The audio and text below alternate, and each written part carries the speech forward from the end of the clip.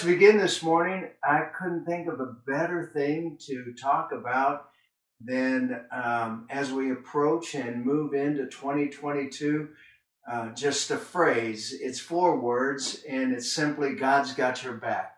I know that that's probably not, we should be grammatically sound, God has your back, but I'm going to say today, God's got your back. And I can prove this to you today because of Matthew chapter 6. Jesus said some things in the Sermon of the Mount that were literally game-changing, momentum-changing statements. He said some things that were absolutely wonderful. And I want to remind you as we move into this brand new year that God has your back. He's got your back. And I want to ask you the question as we begin this time together. Do you believe that this year? Do you believe that God's got your back? I want you to tell yourself, good morning, Miss Pat. I want you to tell yourself that God's got your back in 2022. Even better, let God tell you that He has your back in 2022. So I already said that I can prove it to you, so let me prove it to you out of Scripture. So let's go to Matthew chapter 6. If you have your Bible, verses 22 through 34, I'm going to read out of the New Living Translation. You might have the Passion Translation. You might have the NIV. You might have the NASB. Whatever you want to do, it's going to communicate really the same thing. Matthew chapter 6, verses 25 through 34. Verse 25 as we begin. That is why I tell you, not to worry about everyday life, whether you have enough food and drink or enough clothes to wear. Isn't life more than food and your body more than clothing? Look at the birds of the air. They don't plant or harvest or store food in barns, for your heavenly Father feeds them. Aren't you far more valuable to Him than they are? Can all your worries add a single moment to your life? How many of you know that worry does not add a single moment to your life, but it begins to subtract from your life? And why worry about clothing? He goes on to say, look at the lilies of the field and how they grow. They don't work or make clothing. Yet Solomon, in all of his glory, was not dressed as beautifully as they are. And if God cares so wonderfully for the wildflowers that are here today and thrown into the fire tomorrow, He will certainly care for you. Why do you have so little faith? So don't worry about these things saying, what shall we eat, or what will we drink, or what will we wear? These things dominate the thoughts of unbelievers. But your heavenly Father already knows what you have need of. The Williams translation there is simply, but your heavenly Father already has your back. Isn't it encouraging to know that God already knows what you need, even before you even have a clue that you have a need? That's an incredible thing. The Creator, the author of the universe, already knows what you need. He knows what you need today. He knows what you need this moment. He knows what you need going into this new year. Jesus knows what you need. So verse 33, seek the kingdom of God above all else and live righteously, and He will give you everything that you need.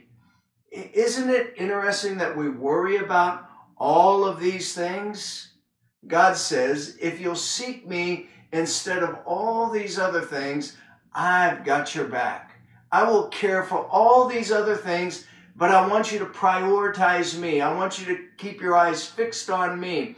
I want you to follow me, and I will take care of everything in your life. So verse 34, so don't worry about tomorrow, for tomorrow brings its own worries. Today's trouble is enough for today. There's an old phrase that's true, and it simply goes like this, and I've shared this with you before, that worry is like borrowing trouble. Hold on to your own trouble. Don't send it my way. That's the idea behind it. Have you ever noticed how much energy is expanded when you worry about things? Truth is, worry is hard work. Worry is exhausting. I sometimes say that I'd rather run a marathon than to worry. It's hard work. And it's kind of like the treadmill. You know what a treadmill is, don't you? It's the treadmill that you have, the stationary treadmill that you have in your house, or whether you go to the gym. I call that the treadmill. And you know what I'm talking about? Any of you ever worked out on a treadmill? The longest run I ever made on a treadmill was 10 miles. And I ran in the same place for 10 miles and didn't get anywhere. I just ran and didn't move forward and didn't move backward. It is one of the most difficult things. And I have a treadmill for my road bike as well. I just get tired of thinking about running and never arriving at my destination. I am a member at the Devon Well, which is a gym facility, and they have some really nice treadmills there. It's really, really nice. As a matter of fact, I can program it to take me to some of the most beautiful trails in all the world. And it seems like I'm, as far as the picture is concerned, that I am running these trails, but I'm never going to get anywhere. I'm always running in place. And at the end of the run on a treadmill, you go nowhere. And at the end of the run, you're just exhausted and haven't reached your destination yet. That's what worry does for you and for me. You don't move anywhere, but you finish up exhausted about what you worry about. And any of you had a random thought and it holds you hostage, it holds you captive, and it begins to hijack your peace? I mean, we've all been there and done that, haven't we? Worry has a mind of its own, doesn't it? It's thinking on its own. It has an active imagination, and some of us are troubled purely by imaginary things that don't even exist in our journey and in our life. Some of you already are worried about imaginary things that haven't even been existing at this moment. Worries always exaggerates the things that might happen to you and might happen to me. It takes what might happen and exaggerates it, and it makes it larger than life. 90% of the things, we realize this, that 90% of the things that we worry about never happen.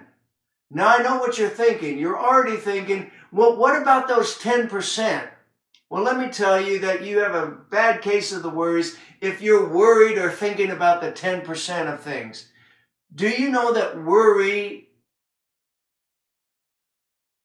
any worry begins to instigate thoughts in your mind and imaginary things in your mind that really you shouldn't be thinking about. They're instigators in your world. They bring up worry in your world. These thoughts that we have, that's why Jesus says in the Bible that we're to take every thought captive and make it obedient to Christ. I mean, these are people, when you have these imaginary things that captivate your mind and throw you off track, these are the people who carry worry, and you don't know what to do with worry at all. I mean, until you talk to them. That's the interesting thing about this whole process. I mean, there are people who can worry and who carry worry that you don't even know that you're supposed to worry until you meet up with them, until you talk to them. There's so many things that we worry about in our world. We worry about all kinds of things. We're worried about COVID. Am I going to get the virus? Am I going to get the new strain? And what's the new strain after Omicron that's going to come? We're worried about all those things. We worry about the stock market. We worry about our investments. We worry if we have investments. We worry about the stock market. What about the global cooling or some say the global warming that's taking place around the world? The moral decline of our country today. We spend more time worried about the moral decline of our country rather than confessing 2 Chronicles 7:14 that simply says, if my people who are called by my name will humble themselves and pray and seek my face and turn from their wicked ways, then I will hear from heaven, I will forgive their sins and heal their land. Did you know today that 1 out of every 10 people in America are on some form of antidepressant? Some form of antidepressant. One of the main reasons that a doctor will prescribe medication for patients today is for the issue of anxiety. We're a nation of worriers. There's an epidemic culture of worry in our nation, in our world today. Many students are going to start school tomorrow. What's the number one thing that students worry about in school? Well, there's all kinds of things. Will I be accepted? Will I make new friends? Will I lose any friends? Will I be a friend? And oh, by the way, there's this issue of grades. And some of you parents out there say, yes, my kids needs to worry more about grades. But what else do you worry about in this world as we launch into this brand new year in 2022? What are we worried about? Friends? Future? Making the grade? What career path should I take? We have to get the right education so we can get the right job, so we can get the right money, so we can meet the right person, so we can buy the right house, and so we can live happily ever after. What about singles out there? What are you worried about? Or married couples? Or anyone over 60? Do I have enough money? Will I have enough money to retire? What's the stock market going to do? Man, did you see that we hit 36,000 last week? When's it going to crash? Because they predict that it's going to crash. And what about New Day? What about what we heard yesterday? What about the incredible insight that we have as New Day Church of the Nazarene and all the things that are going to take place? Are we on the right track? Do we have enough money to start the building project? Is the pastor crazy? Well, he might be. He might not be. And if you're a pastor, Pastor Chase or Pastor Jared, the level is raised as well. Not only do you deal with the issues of your family, but every family under your responsibility. There's all kinds of things that bombard our minds that begin to take us captive, and yet the Bible says that we're to take every thought captive and make it obedient to the Word of God, to the truth of God. I mean, I was a pastor for a long, long time, for all of my adult life, and I'm preaching a sermon on worry, and I worry about the sermon on worry. Is it creative? Is it clear? Is it compelling? Is it inspirational? Is it funny? Is it theological? Is it practical? And I can work myself up if I don't watch myself and surrender to the Lord and take every thought captive. Worry doesn't avoid anyone.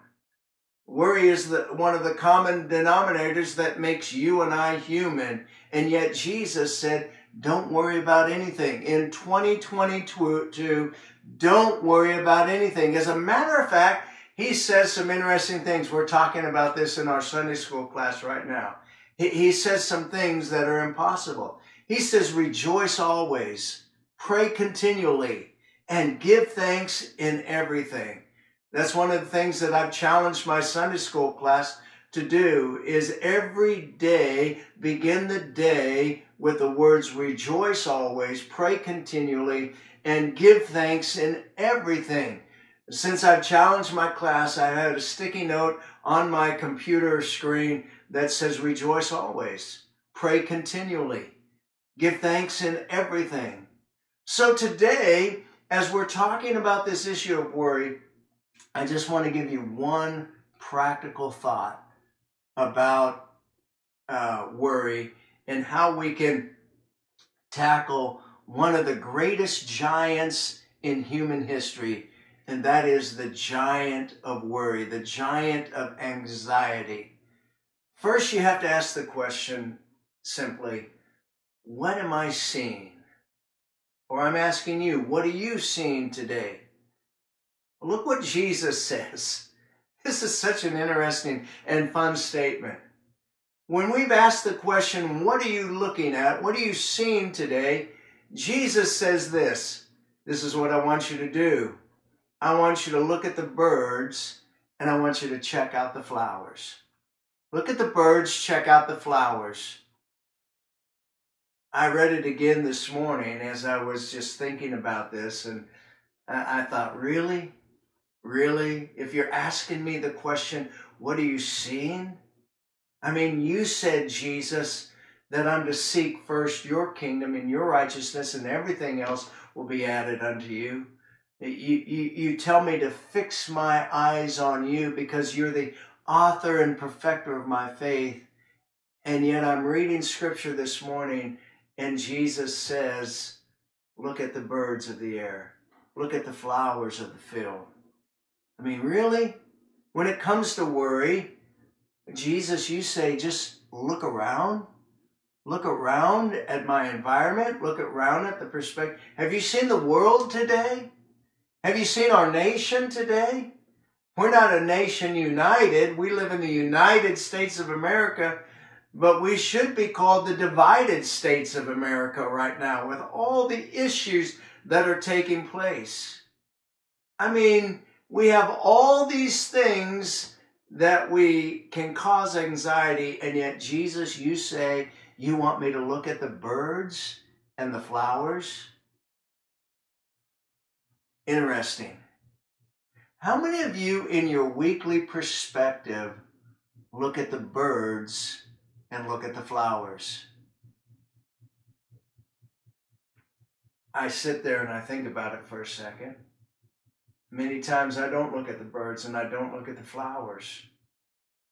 I mean, I think about I'm trying to lead my family and I'm providing for my family, and I really don't have time to look at the birds and the flowers. And Jesus comes back to me again this morning and says, Jim, I want you to look at the birds and the flowers.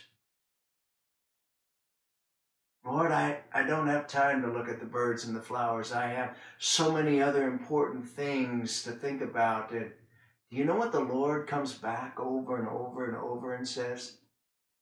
He says, I want you to look at the birds and I want you to look at the flowers. You know why? Because Jesus said, I think about them all the time.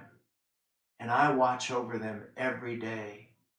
And I watch over every detail of their existence. Think about that.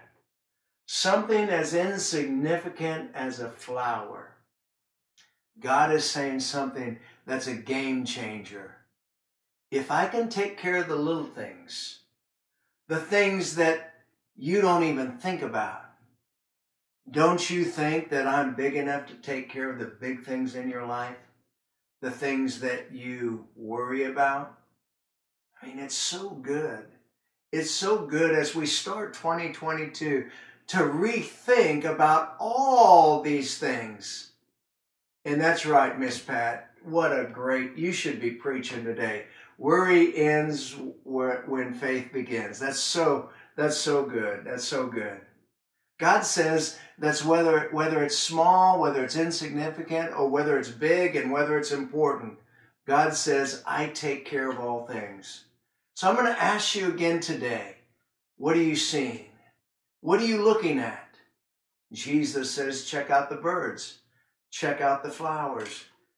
I take care of everything. I take care of every detail of your life and mine. My creation does not worry one moment what they're going to wear or what they're going to eat, because my creation understands and knows that I take care of them.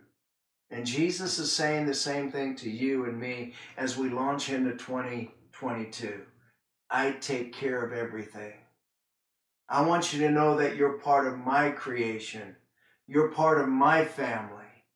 I have responsibility for you, and I am taking responsibility, and I want you to understand today, don't live one moment in worry or anxiety, but I want you to cast all your cares on me, for I want you to know that I care for you. And that's the word today for 2022. It's a game-changing word today. It's a game-changing word for you in 2022 that Jesus says, what are you looking at? He asks the question, what are you looking at? Today, Jesus, I want to look at your creation. I want to look at the flowers in the fields. I want to look at the birds of your creation. And if you can take care of them and take care of their needs, Lord, I know you can take care of mine. I know you can take care of the needs of the family of God. And I know that if I seek first your kingdom and your righteousness, then everything else will be added unto you. So Jesus, this year, it's yours. Jesus, I don't want to ever look to worry or anxiety. I want to look to the one who is the author and perfecter of my faith. That's who you are, Jesus, today. You are the author and perfecter of my faith. That's who you are. That's what I believe. That's what you asked the question to the disciples. Who do you say that I am? And so, Jesus, I'm declaring today that you're the author and perfecter of my faith. And then I think about the next words, who for the joy set before him, the joy set before him, endured the cross, scorning its shame, is now seated at the right hand of the Father. The Father cared for you. Jesus, you have the heart of the Father. You'll care for me. You'll care for all of your children. You'll care for this world. I believe it. And so, Jesus, today, thank you for being my author and my perfecter. We give you praise. We give you honor. We give you glory for all that you're accomplishing and all that you're doing. Amen.